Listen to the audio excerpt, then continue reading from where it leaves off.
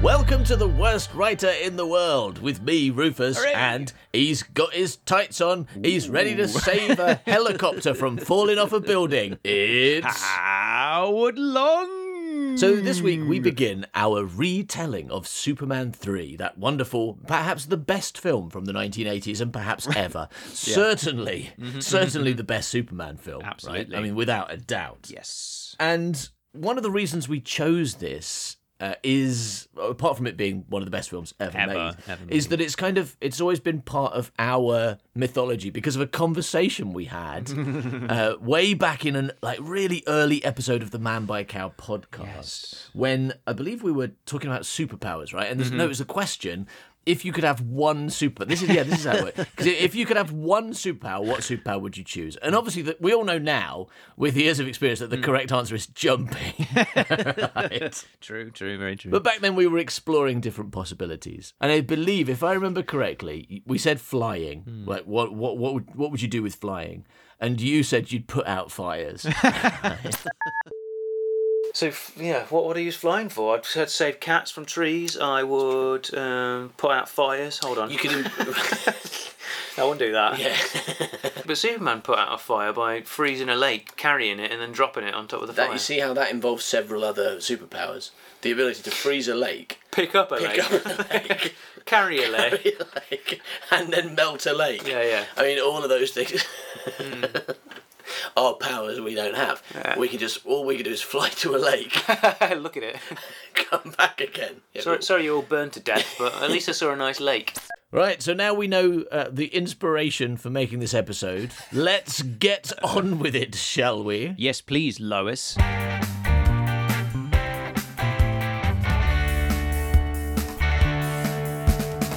When I was watching this, I tried to get a main thesis for the movie. Like, with Gremlins, it was like the Gremlins are the good guys, and then you've got a nice driving. And I really couldn't, except for the idea that absolutely nothing in this movie makes sense. Yeah. On any level at all. It's like, basically, the person who wrote this movie doesn't understand how anything whatsoever works at all. Not computers, not weather, and especially not Superman. Right? Like, it's just not people, nothing makes any sense at all. It's shocking. It's like you that thing where they bring on someone to work on a well-beloved thing and they get it wrong. Stop getting Bond wrong. It's like they don't understand Superman, but they also don't understand humans or... No, nothing, not anything. A single thing. Not how raffles work. I mean, it's not a single thing that they get right about life. No. So, as we know, this was written by someone who knows how nothing works, and especially not Superman. So, what I'm thinking is, it's written by a couple, by a man and a woman writer. Right? So, I suspect that, as we know, these two people have never heard of Superman, got no idea what Superman is or how it works, right? So they probably watched the first two movies, because that's what you do, right? If you're a screenwriter, you don't read the comics. You're like, oh, watch the first two movies. This is the third one. I'll watch the first two. So they're like, right, okay, Superman's powers. Number 1, flying. All right, number 2, heat vision. Right, okay, number 3, ice breath. Number 4, bulletproof. Number 5, see through rocks. Number 6, kiss people's memories away. No, number 7, make time go backwards by flying really fast around the world. Number 8, take the S off his chest and throw it at villains to defeat them. Yeah. And I think after you've done that, you're like, oh, I'll tell you what, right? Superman's really boring and stupid. And can do anything. I think I'll write a film about Richard Pryor getting into scrapes instead. Yeah. I'm not going to put Superman in this movie at all if I can avoid it. Yeah, fuck him. Does it open with Gus Gorman, or does it open with the huge comedy sequence? No, it opens with Gus at a job centre. Yeah. Well, this is I've put this into parts because my notes are so long. I thought I'd better split them up. So part 1 is called "Learn Computers, Get Money," and yes, we open on Richard Pryor standing in a queue playing with a yo-yo. Yay! Right, which we know means he's a bad guy, right? He's yo-yo villain. He is, yeah. No, but if he's not a bad guy, who's like a poorly realised bad guy who needs a gimmick, why would an adult man be standing in a queue playing with a yo-yo? Yeah. No, but it is a movie. Remember, in movies, what you usually do at the beginning is when you've got a hero, you show them, like, I don't know, doing kung fu or something, so you know that they can do kung fu. And then later on they do kung fu, and you're like, that's why you showed them doing kung fu earlier. So Gus Gorman using a yo-yo is a real good setup to when he uses it to skydive or something later on. Gus Gorman using a yo-yo is a really good setup to show that he will be able to design a supercomputer like nothing that's ever existed before. That's how we know that's coming later. And so later on, when he does that on the back of a napkin, we're all like, oh yeah, well he could use that yo-yo. So it makes sense that he can design a supercomputer. What's that thing where you usually in modern movies they do it from building to building, but Gus Gorman uses his yo-yo to what's it called? Zipline. Yeah, Zipline. Gus Gorman ziplines with his yo-yo at the end of the movie to escape being exploded. I swear on my life. Does that not happen?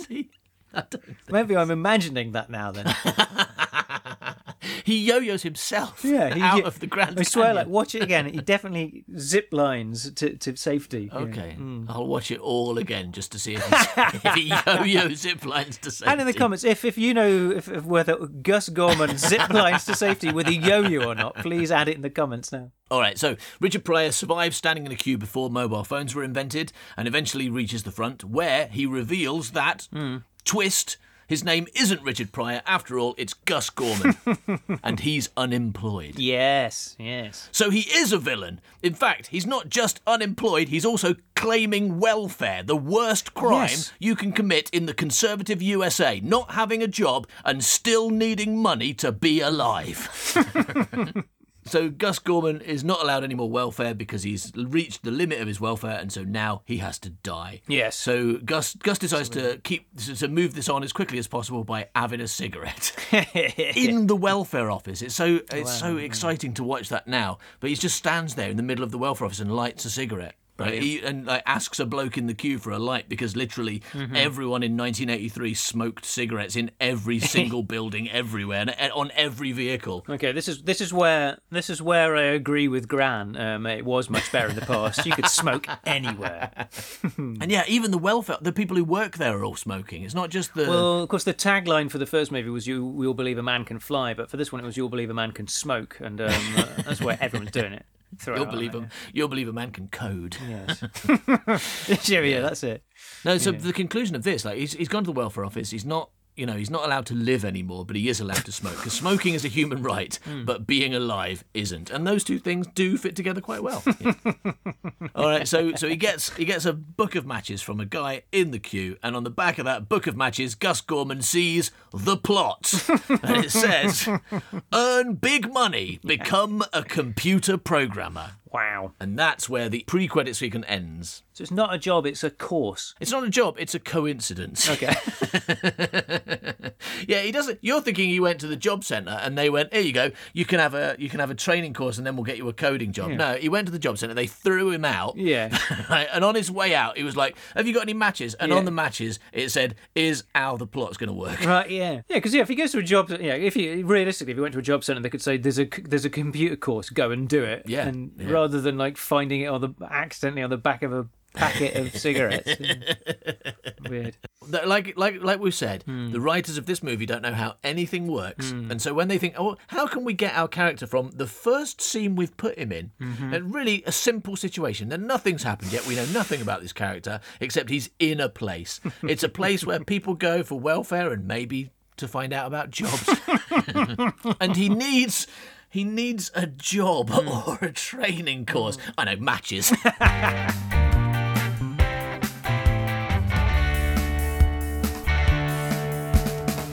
So that's the end of the pre-credit sequence. Now we cut to the big opener. Hooray! And this being a Superman film, it's bound to be an exciting action sequence with lots of flying and saving people. No, hang on, it's a load of slapstick for some reason. All right, so I've got a list for you. Firstly, a row of telephone boxes fall over like dominoes for some reason. Right? Superman doesn't turn up to help. He could. That could be something that he helps with, but no, he doesn't. Then a load of animatronic penguins escape from their owner for some reason. Superman doesn't turn up to help. Yes. Then some hilarious, light-hearted street harassment occurs. Because this was the 80s and everyone thought catcalling was fucking hilarious. Superman doesn't murder the catcaller with his heat vision. No. The next thing that happens in this totally logical opening to a Superman movie is a comedy blind man turns up, Yes, I love this guy. walking a random dog. All right? Yes. Here's the thing. That is not his dog. This is my theory. That is not his dog. Definitely and I have not. evidence for this. All right. Yeah. Number one, it is clearly not a guide dog. No. First of all, right? Which is proven immediately by the fact that as soon as it sees another dog, it runs off and leaves the blind man. Yes. Which guide dogs, like that's probably the first thing they train guide dogs not to do, right? I mean, guide dogs are highly trained, very intelligent creatures. Yeah. I doubt they forget to introduce them to the existence of other dogs. But also, number two, evidence number two, even just regular dogs don't do that. Right? Just normal untrained dogs don't run off and abandon their owner forever the first time they see another dog. So, right? So that's just some random dog he's taken for a walk. And here's my wider theory. Here's my theory of how it all works. Okay? So I think someone stole his guide dog and replaced it with a regular dog. Yeah. Okay. And a particularly badly behaved regular dog. Sure. I'm thinking like guide dogs are probably worth a fair amount of money, right? Considering all the training it takes, there's got to be a black market for guide dogs. Yeah. Absolutely. Right? Yeah, definitely. And people might be thinking, just because someone's blind, you can't just replace their dog and they won't notice, right? And he's got other senses, right? If you switch out his Labrador with an untrained Alsatian, he'll spot it right away, right? Yeah. But what you fail to take into account is that this man is not only blind, he's also a fucking idiot. He's worse at being a blind man than his dog is at being a guide dog, right? Being a dog, being any kind of dog, His other senses are not heightened; they don't No, exist. they're reduced. Yeah. He's got no senses. Yeah. And we know his dog recognition powers are weak because when he stumbles upon a massive metal machine for painting yellow lines on the road, he thinks, oh, that's my dog. That's my dog. That's my dog. And grabs it and starts taking it for a walk. He can't tell the difference between a dog and a fucking line painting machine. He's not going to notice when you swap his Labrador with an Alsatian, is he? Not. No. But it's such an 80s kind of like blind person, is, kind of right? like just bumbling around like Mr. Magoo kind of thing. Yeah, because that's what he does. He's Mr. Magooing his way around Metropolis, right? And like the next thing he does is he knocks a bloke into a hole, and then steps on his head. Right? Yeah. It's such a cartoon. Yeah. And then he apologises to a lamp. And then wanders off to get run over by a bus. All right? And all this happens, and Superman does not turn up to help. Can I just say one thing about that hole? Because this is something I've wondered about my entire life. Why are there loads of bombs around the hole?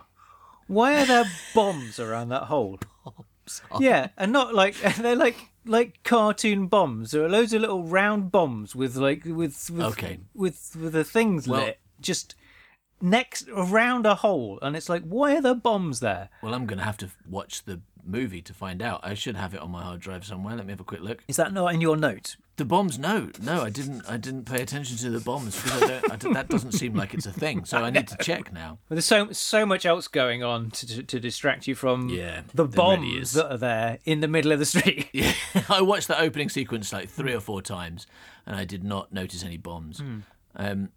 Anyway, so here we go. All right, so I'm at the oh fuck, you're right. There's 2 bombs. Yes. There's a bomb right there, right in front of him. Why? Shit, you're right. There are bombs there. Why are there bombs there? And they're like, of them. I'm going back.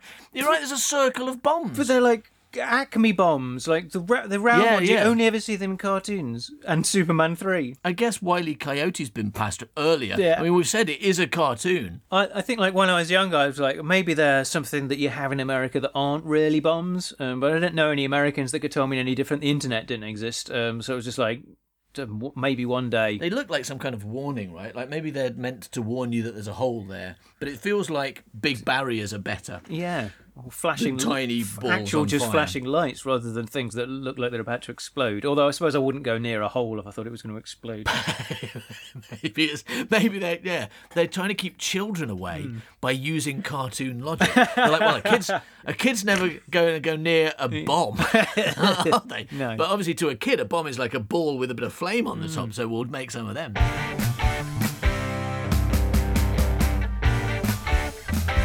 Meanwhile, one of those walking penguin toys is on fire for some reason.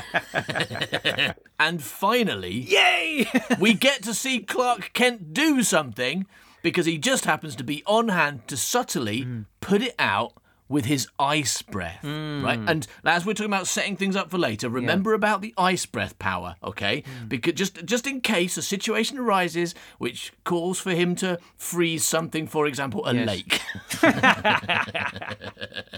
We need to know that he can freeze things with his breast in case a lake needs freezing for some reason. But not with his his breasts, as Rufus just said, but with his breath. He doesn't freeze anything with his breasts. ice breasts, you know. Freeze. What are you doing? I'm just freezing a lake with my ice breasts. You know? Yeah. Christopher Reeve does a lot of like really convincingly inconspicuous stuff in this, doesn't he? He'll like double check before he blows out a penguin.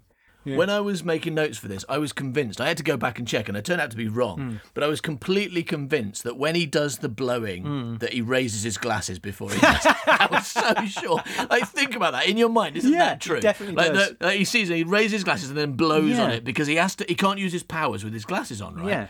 But I went back, and that's so incredibly not the case. And I'm sure, I think he does. I'm sure it is, but it doesn't appear to be when I actually. I think it does. I think it does because I think when he looks around, he needs to be able to see, but he can't see with his glasses on because he's got perfect vision, and they're fucking it up. That's one of the myths, isn't it? Or one of the, I don't know if it's like textual, but certainly I've read that online that one of the reasons he wears glasses is so he can't see properly, because then it makes him clumsy.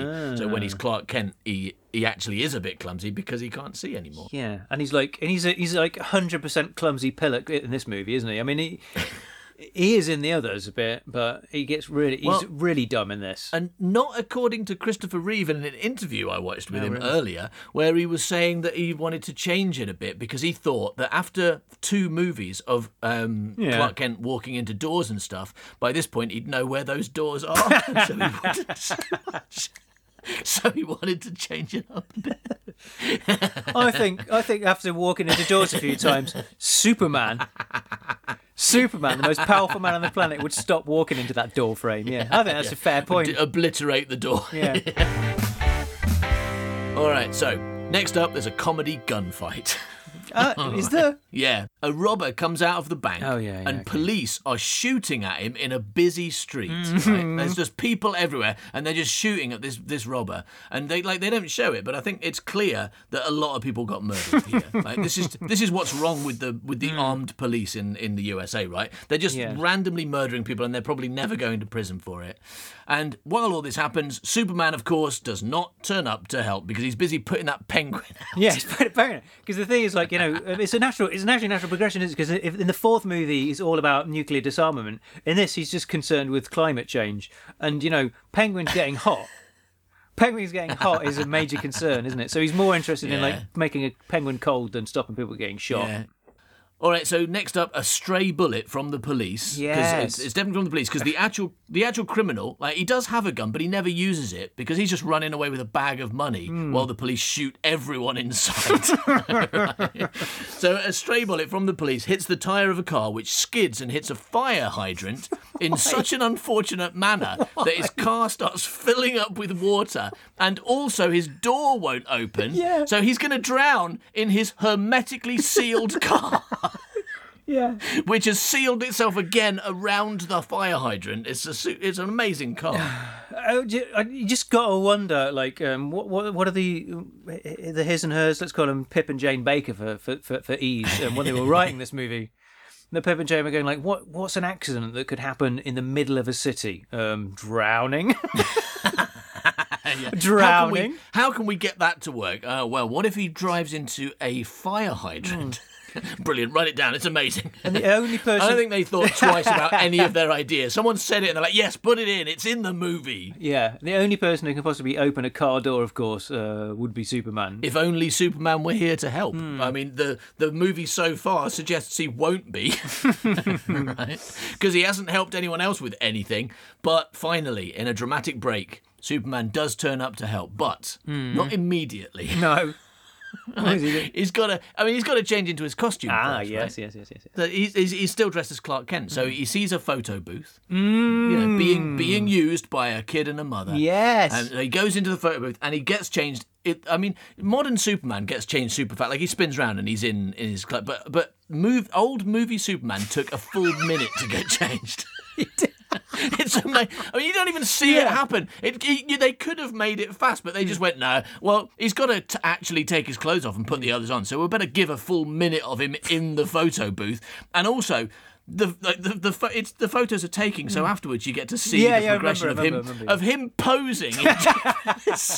They're so posed. Yeah. It's like he's posing with his glasses on, then posing with them slightly off, and then his hair's changed. That's so long. Those photo things took ages, right? Yeah, they did take ages. And isn't he Clark Kent in the first 3 and Superman in the last one? So it's like, how long did it take him to take his glasses off?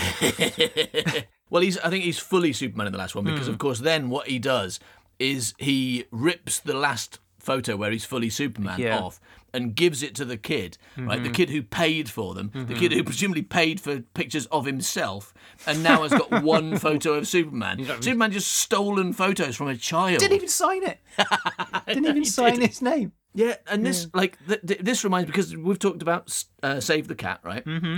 Save the Cat at the beginning of a movie, show your main character as a hero. It literally happens in Superman 1. He literally saves a cat from a tree, so we know he's a good guy. This is not Save the Cat. This is steal from a child. Yeah. What is this telling us about Superman? That he's a villain. Spoiler, he is. Yeah, he is, yeah. Superman is, but Clark isn't, because Clark doesn't save the cat, but he does put out a penguin. So this is Blake Snyder's put out a penguin, and then Superman, the villain, he steals from a child. And then probably Amelie Poulard, or whatever her name is, from the movie Amelie, comes up, and she's looking for those photographs, isn't she? Because that's the plot of that movie. And she's like, why does Clark Kent always tear up his photographs? Because he's Superman. Yeah. And then she puts a gnome in his garden. Yeah. I watched a deleted scene. Of Amelie or Superman 3? No, for Superman 3. From this sequence. Oh, yeah. Where it actually takes what happens with the robber a little bit further. Ooh. Because the robber, he's running away with the money, but then someone who's carrying a ladder or something accidentally hooks the bag of money on the ladder, and then it gets caught on a crane. Yeah. And it's and the robber's trying to chase it, but it's too high and stuff. Brilliant. And then the police are chasing him, so he's chased away. And then we're following the money because it's a ridiculous slapstick cartoon Capitalism. thing, right? Brilliant. And the money gets kind of taken over a playground where a kid and his mum are on a seesaw, and the mum's helping the kid on the seesaw, and then the money gets dropped on the other side of the seesaw. Yes! And catapults the kid into a tree. Right? Brilliant. It's so stupid. And no one's like, oh shit, that kid's dead. You're like, oh no, my kid's up a tree. And guess who comes to save the kid from the tree? Batman? Close, but no cigar. It's Superman. He actually does something in this scene they cut out. No, that's a shame, because I was hoping we were going to get the Mary Jane choice, where the mum has to decide between the money or her own kid. That sounds good. No, unfortunately, Superman's right there. Yeah. Because they're doing the same thing as the first movie where he saves a cat, but now it's a Fair kid. enough, but they cut that out because Superman is a villain. Spoilers. He is a villain, and he's also not in this movie very much. So they were like, we don't want to get people's hopes up by having Superman in the opening sequence. They might think he's in the movie if we do that. And he really isn't much. No. All right, so then Superman flies over to the man still drowning in his car, and he flies more slowly than a person walking. It's so slow when he flies. So, and by this point, the guy's been in the car for a full 5 minutes. At least. Yeah, fair enough. Yeah. Drowning. And we saw him really early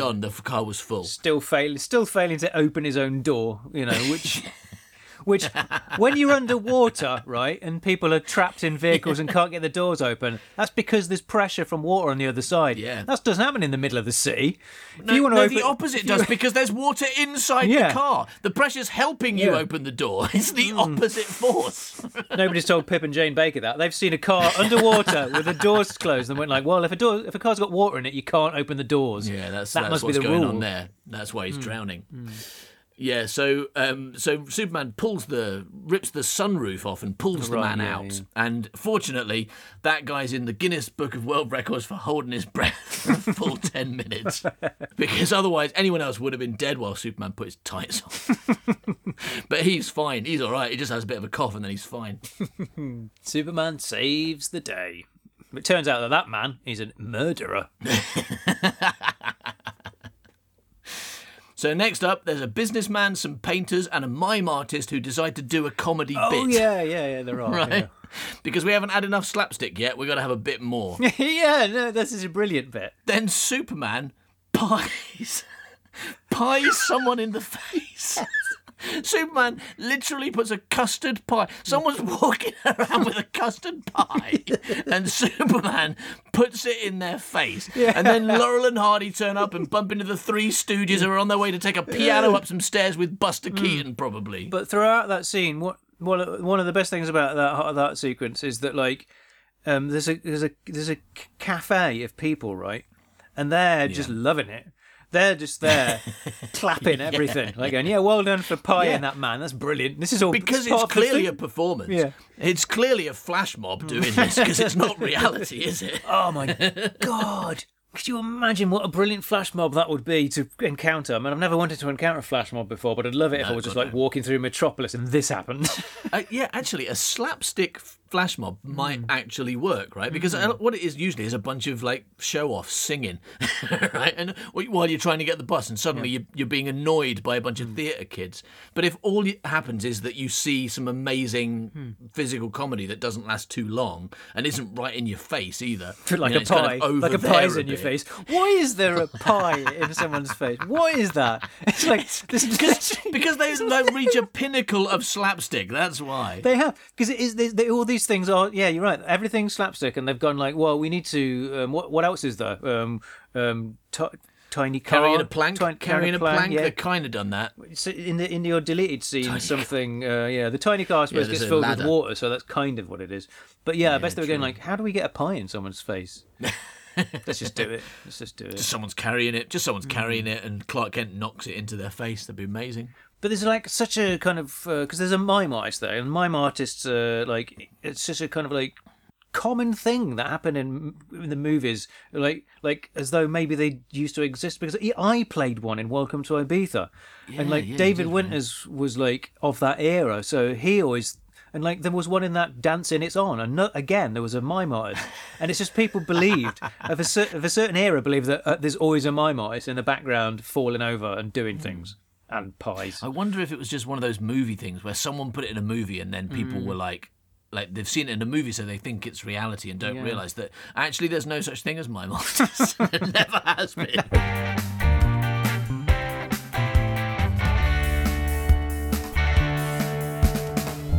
All right, well, that's the end of the opening, the exciting high-action opening sequence. And now we cut to the Daily Planet. Ooh. So this is one of Lois's brief appearances in this movie. Yeah. She's going to Bermuda and has her bikini in her pocket. What? She's brought her bikini to work to show everyone. She's got it in her pocket. She's like, here's my bikini, bye. She doesn't wear it, does she? No, she gets it out of her pocket to show them, and it's really small, and Clark's like, ooh. And then she leaves. And then she leaves and doesn't come back until the end, where she has another brief cameo. Anyway, so she's going to Bermuda and has a bikini in her pocket, right? Clark is going to Smallville to do a story on his high school reunion. Yeah, why? Because that's something that big city journalists do all the time. So Lois is going to Bermuda, Clark's going to Smallville, Perry White has to pick a raffle ticket to see who wins a trip to South America. And the weird thing about the raffle is that it's called a bingo. Yeah, it's bingo, right? It's called Jingo Bingo. Jingo Bingo, but then he pulls a raffle ticket. So they just because the people who wrote this movie do not understand how anything at all works. They don't know the difference between raffles and bingo. And Jimmy Olsen is there but pointless. Okay, fair enough. but he is there. All right, so after that brief visit to the Daily Planet, we cut to the Archibald School of Data Processing. Ooh. That's Archibald Children, I believe. So it turns out Richard Pryor is a computer genius because he knows how to type the word list. Right, seriously. He types the word list and the teachers are like, fucking hell, dude. Yeah. You're the chosen one that all the prophecies spoke of. You're a fucking natural computer whiz kid genius because you typed list and a bunch of words appeared on your screen that you didn't understand. Yeah. And Gus is like, damn right I am. Time to go get a job so I can earn the big bucks like those matches promised. That's all that happens. To establish him being a computer genius, he types the word list and the teacher's like, fucking hell, that's amazing. Yeah. That's all that happens. But when questioned as to how he does it, he's like, oh, I don't know. Yeah, and the teacher's like, yeah, you're the chosen one. You're the computer chosen one. Here's a napkin, draw a supercomputer. But does he literally, because it's like, the question there is like, does he actually not know? Is he being modest? Like, because if he doesn't know, and especially if what he's just done is type the word list, if he doesn't know how he typed the word list, that's a bit worrying. If you're like, I pressed L-I-S-T. Turns out Gus can't read, actually. He's just hitting keys and hoping, and he's really lucky. Because if it is by accident, then he's definitely not going to get the job at a big company, is it? Well, let's find out if he gets the job, because the next scene is Gus in his data processing job receiving his first paycheck. Wow. And also, not just his first paycheck in that job, but in his life. Yeah. Despite the fact that he's 43 at this point, he is getting, and we know it's his first paycheck in his life because he's shocked that tax exists. That's his main reaction. He's like, what's this deduction thing? And someone's like, oh yeah, that's tax. And he's really, really annoyed. This is the first time he's had a job ever in his life, in his 43 years of life. Well, at the start, he's like trying to get one, and he's been really bad at every job, hasn't he? So he's probably never lasted long enough. He's never lasted more than long enough to pay tax. Yeah. All right, no, but he learns about the existence of tax. Yes. And he's not having it. He's not having it. Fair enough. Like, no, that's not good enough. I feel so it. he decides to use he decides to use his computer hacking genius that we saw him learn when he typed list into a computer and made a load of words appear. How did you do it? How did you type the L? Where's that? Where's that on the keyboard? Is it oh, there it's it is. the K. Okay. Okay, yeah, right. Next to the semicolon. Brilliant. All right. So he decides to use his amazing skills to get him some money. Yeah. So he hacks into the company computer by typing "override all security." That's what he does. That's what he does. Wow. And it works, proving to Gus that the computer speaks English, and all you need to do is tell it what you want it to do, like it's a regular person. Yeah. So then he types, channel half cents from all Websco salaries into above expenses account, which is Right. not amazing English, but close enough, and the computer speaks English well enough to understand what he actually means. Okay, guys. So it turns out Gus isn't a computer hacking genius. He's just the only one that realised that computers just speak English and you can tell them what to do like a person. Yes, they are sentient, as proven towards the end. Yeah. That's quite clear, isn't it? That's So true. Yeah, that's true. yeah. Yeah, and of course this works, and on the next payday, Gus gets an extra check for $85,000, which, according to trivia on IMDb, means that this company has 17 million employees. The thing is, in the 80s, right? Yeah. In movies in the 80s, computers could do literally anything, right? They could do absolutely anything, but computers in reality could barely tell you what time it was. Because no one had the faintest idea how computers work, so they just writers and filmmakers just made up whatever they wanted to. Yes. And I've got some examples for you, and now we're going to play Name That Movie with Rufus and Howard. Oh, wow. So, for example, computers in movies could hack into absolutely anything by simply using a phone. And that's an easy one because a lot of computers did that. So just name any movie where someone hacked into anything using a phone. War games. Well, that's good, because the second one is accidentally start a nuclear war from a teenager's bedroom. War games? War games, excellent, yeah. For the first one, I was thinking of Ferris Bueller for the first one, because he hacks into his like, school computer. With the same actor, right? This is the same actor. It's Ferris Bueller in both those movies. And third one, this is going to be more difficult. See if you can get this one. This is a tricky one. It's very specific. In the 80s, computers in movies could create women from nothing.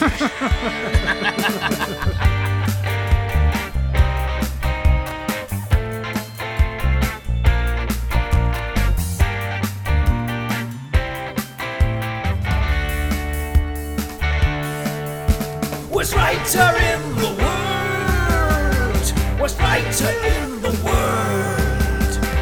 Worst writer in the world.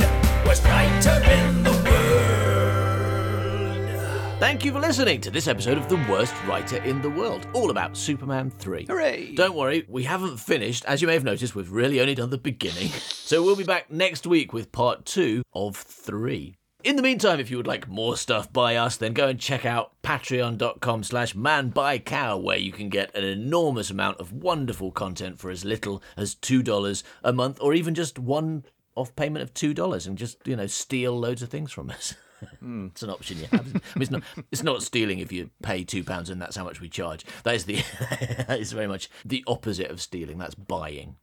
Yeah, it's fair. It's a fair trade. What else are you going to spend $2 on? Like punching yourself? I don't know. Almost 7 meals. You can buy almost 7 meals. Oh, according to conservative politicians. Yes. Or because a meal costs 30p, right? Comedy. Yeah, 30p. Yeah, absolutely. We all know that. I can't even buy a fucking packet of McCoys for 30p. I don't know what are they talking about. Can't even get a Freddo for 30p anymore. I don't know if that's true. I hear people talking about the price of Freddos a lot, so I was trying to do a gag, right? It's a good gag. But I have never bought a Freddo, and I don't know how much they cost now or in the past. Yeah, no, they cost £1 million because of inflation. Okay. Seems a bit high, doesn't it, that? That does say, one chocolate frog for that number. Yeah, but not to £10. That's still too much for a chocolate 10p, frog. I was thinking. But unless it's a magic one, like in J.K. Rowling. Yeah. That magic Freddo that's famously inside J.K. Rowling. Yeah, she's full of chocolate frogs. That's why she's so annoyed all the time, taking out on people. Well, it's an evil frog that's kind of like climbed up inside her and is controlling her. It's operating her. Making her say mean things. Yeah, I mean, do you think, completely off topic, except we're just talking about J.K. Rowling, but you don't think there's any chance that everything she wrote about in the Harry Potter books was true, and that actually this is like somebody that's just wearing her? There's a fan theory about that. That this is Helena Bonham Carter pretending to be J.K. Rowling. No, there's a fan theory about that. No, but there's a character, Rita Skeeter, who's a journalist. Right. And the theory goes that Rita Skeeter did something bad, revealed secrets or wrote about or something, and her punishment was to be cursed to live the life of a muggle and not be able to say anything about the truth of the real existence of the wizarding world. Mm-hmm. And so what she did to get around that was write a load of fiction books, or pretending they were fiction books, but actually it's all true. Okay. And J.K. Rowling is Rita Skeeter under a curse. Right, okay. Which is a good theory, because J.K. Rowling really obviously hates that character and wrote it to be an awful journalist, and maybe also super transphobic as well, if you look in detail. So it's nice that of all the characters they could have chosen, that secretly J.K. Rowling it's the one that she doesn't like. Brilliant. All right, anyway, enough about Harry Potter. Go and watch Superman 3 again. Yeah. See you later, everybody. Bye-bye, Milk. Bye-bye, Milk. He's a stupid, suck-ass, rubbish writer. Yeah.